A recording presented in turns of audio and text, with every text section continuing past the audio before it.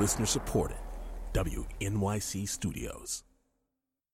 Brian Lehrer on WNYC. And now a call in for anyone who's still dealing with the effects of Hurricane Sandy. Today is the anniversary of when the storm hit our area. It's been 3 years. How is Sandy still affecting your property or your life? We don't want the rest of our community to forget you, so you're invited for the next few minutes to give us a call, 212-433-WNYC. That's 212-433-9692.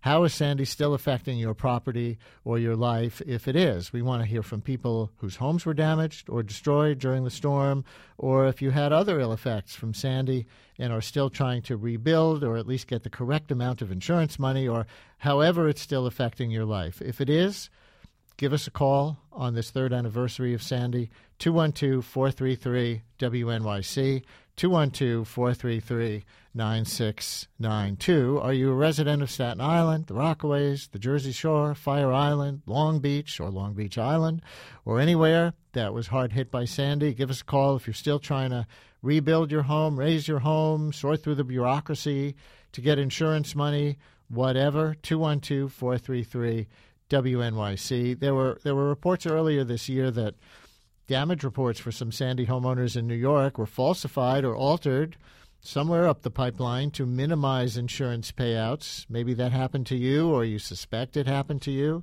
Give us a call and tell us how Sandy is still affecting your life 3 years later, 212-433-WNYC. Are you living differently? Did you move away from a flood zone or the beach? Or are you still among the people temporarily displaced by Sandy? Whatever, if Sandy is affecting your property or your life to this day, on this third anniversary of the storm, we want to give voice to your stories, lest the rest of the community forget you as they go on with their lives, which appear to be normal. 212-433-WNYC, 433-9692. We'll take your calls right after this.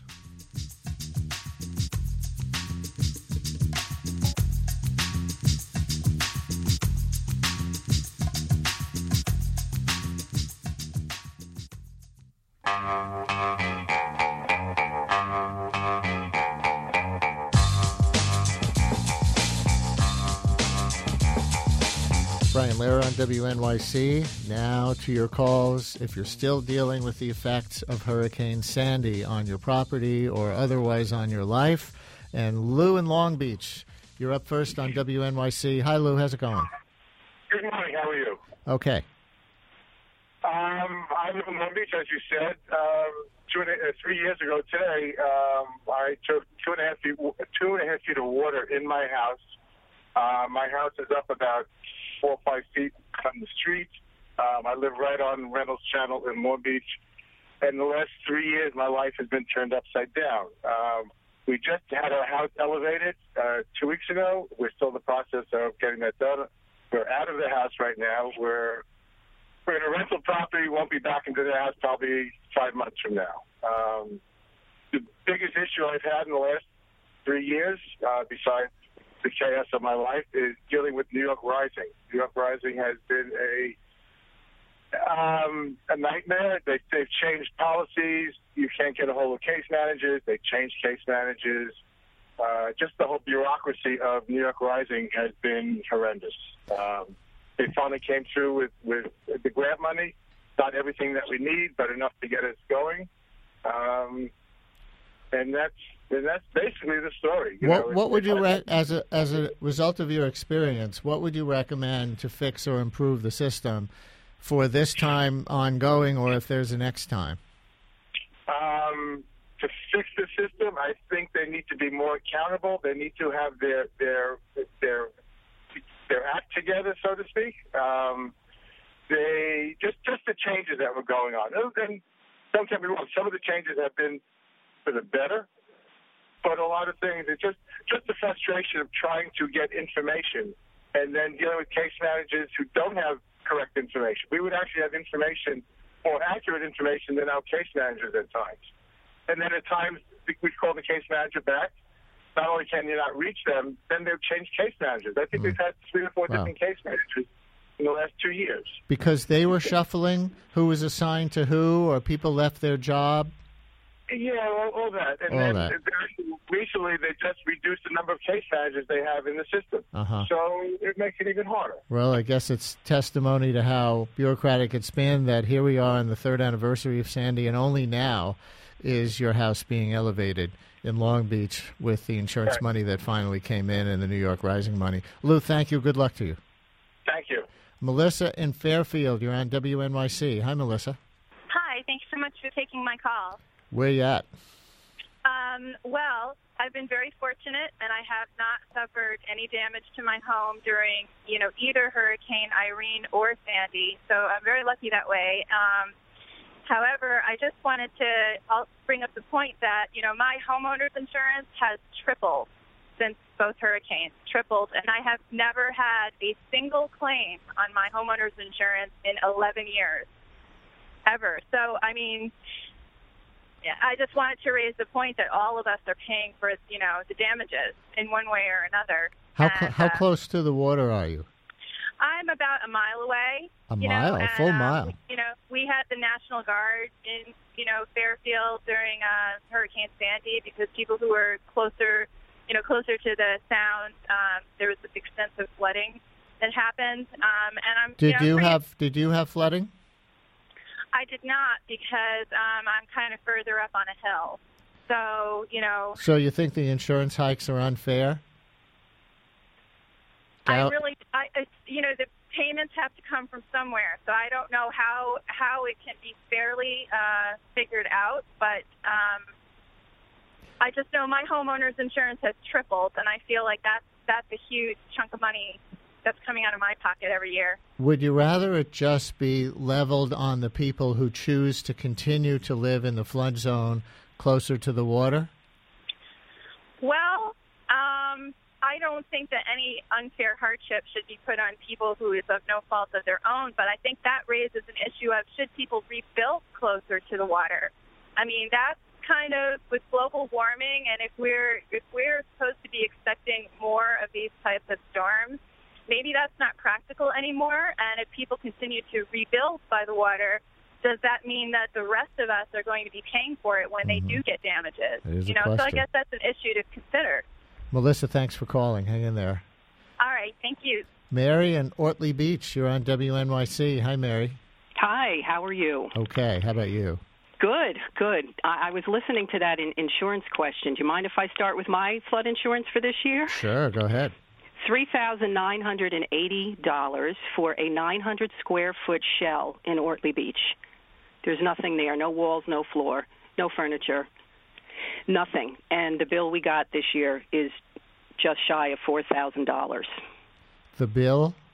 For flood insurance. Oh, for flood insurance. And is your home rebuilt now? No, there's nothing. It's a shell. We are paying $4,000 flood insurance for a shell. Why do you even hold on to it if it's a shell? Well, we have an investment in it. We're still paying a mortgage. We don't want to walk away from it. What do you hope will happen on the property? Well, I'm hoping that we will get our insurance money and be able to rebuild some of it. We were fully insured, $250,000 full flood insurance, and we were given $26 and change to rebuild the home. I'm told by people who know that area that whole area around Ortley Beach, if 3 years later people expected a recovered Jersey Shore, that in the Ortley Beach area, it's really not. Would you it's say not that? At all. And the money that we paid for insurance, you know, if you pay insurance, you're hoping that you will get at least a fair shake when things happen, and has not been the case at all. It's really very frightening to see the fight that's going on, and there is no attention really being paid. So if they're charging you still for insurance and charging you that much, are they paying out to give you the insurance money so you can rebuild? I have paid since Sandy. We just added this up because it's just such a horror show. We have paid since Sandy just shy of $10,000 in flood insurance. We have to continue paying the flood insurance because we have a mortgage. That's the hook here. And we've only we got 26 and change to rebuild. So, you know, does flood insurance even help us? Mary, I will leave it with that rhetorical question. Thank you very much, which is actually tragically not just rhetorical, but but affect so many people still, certainly in that area. Oh, the guy hung up who was on hold who I wanted to take, who said he met a woman who was stranded during Sandy, and now they're getting married. It's nice to have some heartwarming stories in the mix. We did get another one like that on Twitter. Let's see if I can find it down here in our stream. Yeah, all right. Control room's going to find it. It had to do with an embryo. So look for the word embryo in our Twitter feed and put that one to the top.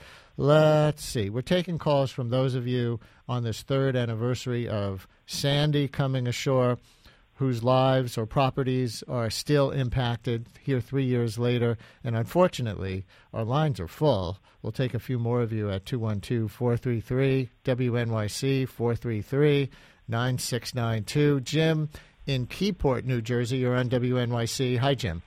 Hi, how you doing? Okay. Long-time listener.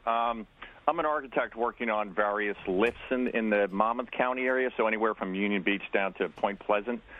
And I've been involved with the, all the lift bureaucracy that is included in this whole process, the REM program, the different FEMA requirements. And there's total horror stories out there about, what I've seen with different clients. And it's really a shame what's going on, honestly. So, is there something, having seen, a lot of different homes now, that you could say is a pattern of either incompetence on the part of government or abuse and putting the squeeze on the part of insurance companies, or anything else that you can discern from your experience as a pattern?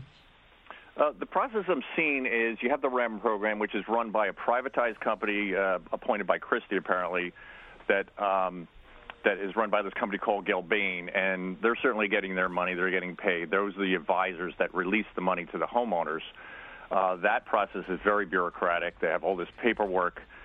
They split the payments to one lump sum in the beginning, but then the last payment, everybody's in a catch-22 because they can't receive the rest of the money until the project is done, but everybody's out of money. The contractor doesn't have the money. The homeowner doesn't have the money, so they're stuck there. The towns have their own bureaucracies. You have to pass through zoning regulations, height requirements, so they add their own bureaucracy to it. That's zoning. Then you have the building department. You have to go through them. Then you have utility disconnects. That could take up to a month to get disconnected and reconnected to your gas, your electric. So that's another problem people are running through.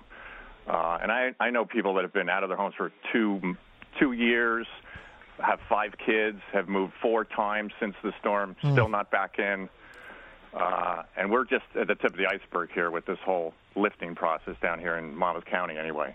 Lesson learned for next time, because presumably there'll be a next time. Yes. Which could be what?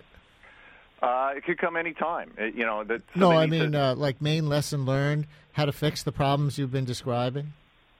I don't know that there is, because you got the utility. None of these different entities are talking with each other about this, and that's the problem. The utility companies can't agree with the towns on the height of the meters, for instance. There's all these little technical issues that are just not ironed out, and the towns can't decide what heights they want to be at, so people are at a loss for how high they have to lift their houses.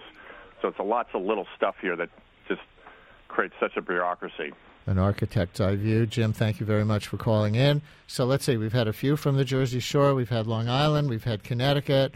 Let's take one Westchester call before we wrap this up. Joanne in Mamaroneck, you're on WNYC. Hi, Joanne. Hi, can you hear me? Sure can. Okay, we were flooded 2.5 feet. We had insurance. We got paid to just replace the floors and the boards and such. So that was nice, but it was definitely, we opted into the New York Rising program, and we went ahead and started building. It seems like a long time for us, but compared to what I hear from other people, we're back in our home now. We were under the impression that perhaps the grant money from New York Rising would come in to help us build this, but we've depleted our savings and IRAs, and at this point, we still haven't gotten paid. We did actually get what they call a final inspection, so I'm at this point think the check's going to come in the mail. But, that's our story. It's not horrific, but it's certainly not pleasant. I have 2 young kids that went through living in, a lovely home, rental, had help with rent, payments. It was, again, it wasn't the most horrific Sandy story. And how about that check that still hasn't come from New York Rising, that grant? Do they give you any estimate of, here we are on the 3rd anniversary of when it's going to come? The final inspector, theoretically, is the one that turns in his, he happened to be from New Orleans, by the way, just as on a side, and a lovely man who, tells us stories about Katrina still, people still not being in their homes. So, yet again, but they don't give us a timeline, no. Joanne, good luck. Thank you for calling. You're welcome. And I'm going to throw in one other, just because it's not just human victims that Sandy took. And, it may not be the biggest tragedy in the world compared to human life lost and other things that we've been hearing from people. But I want Barbara and Darien to get a say here. Hi, Barbara. You're on WNYC.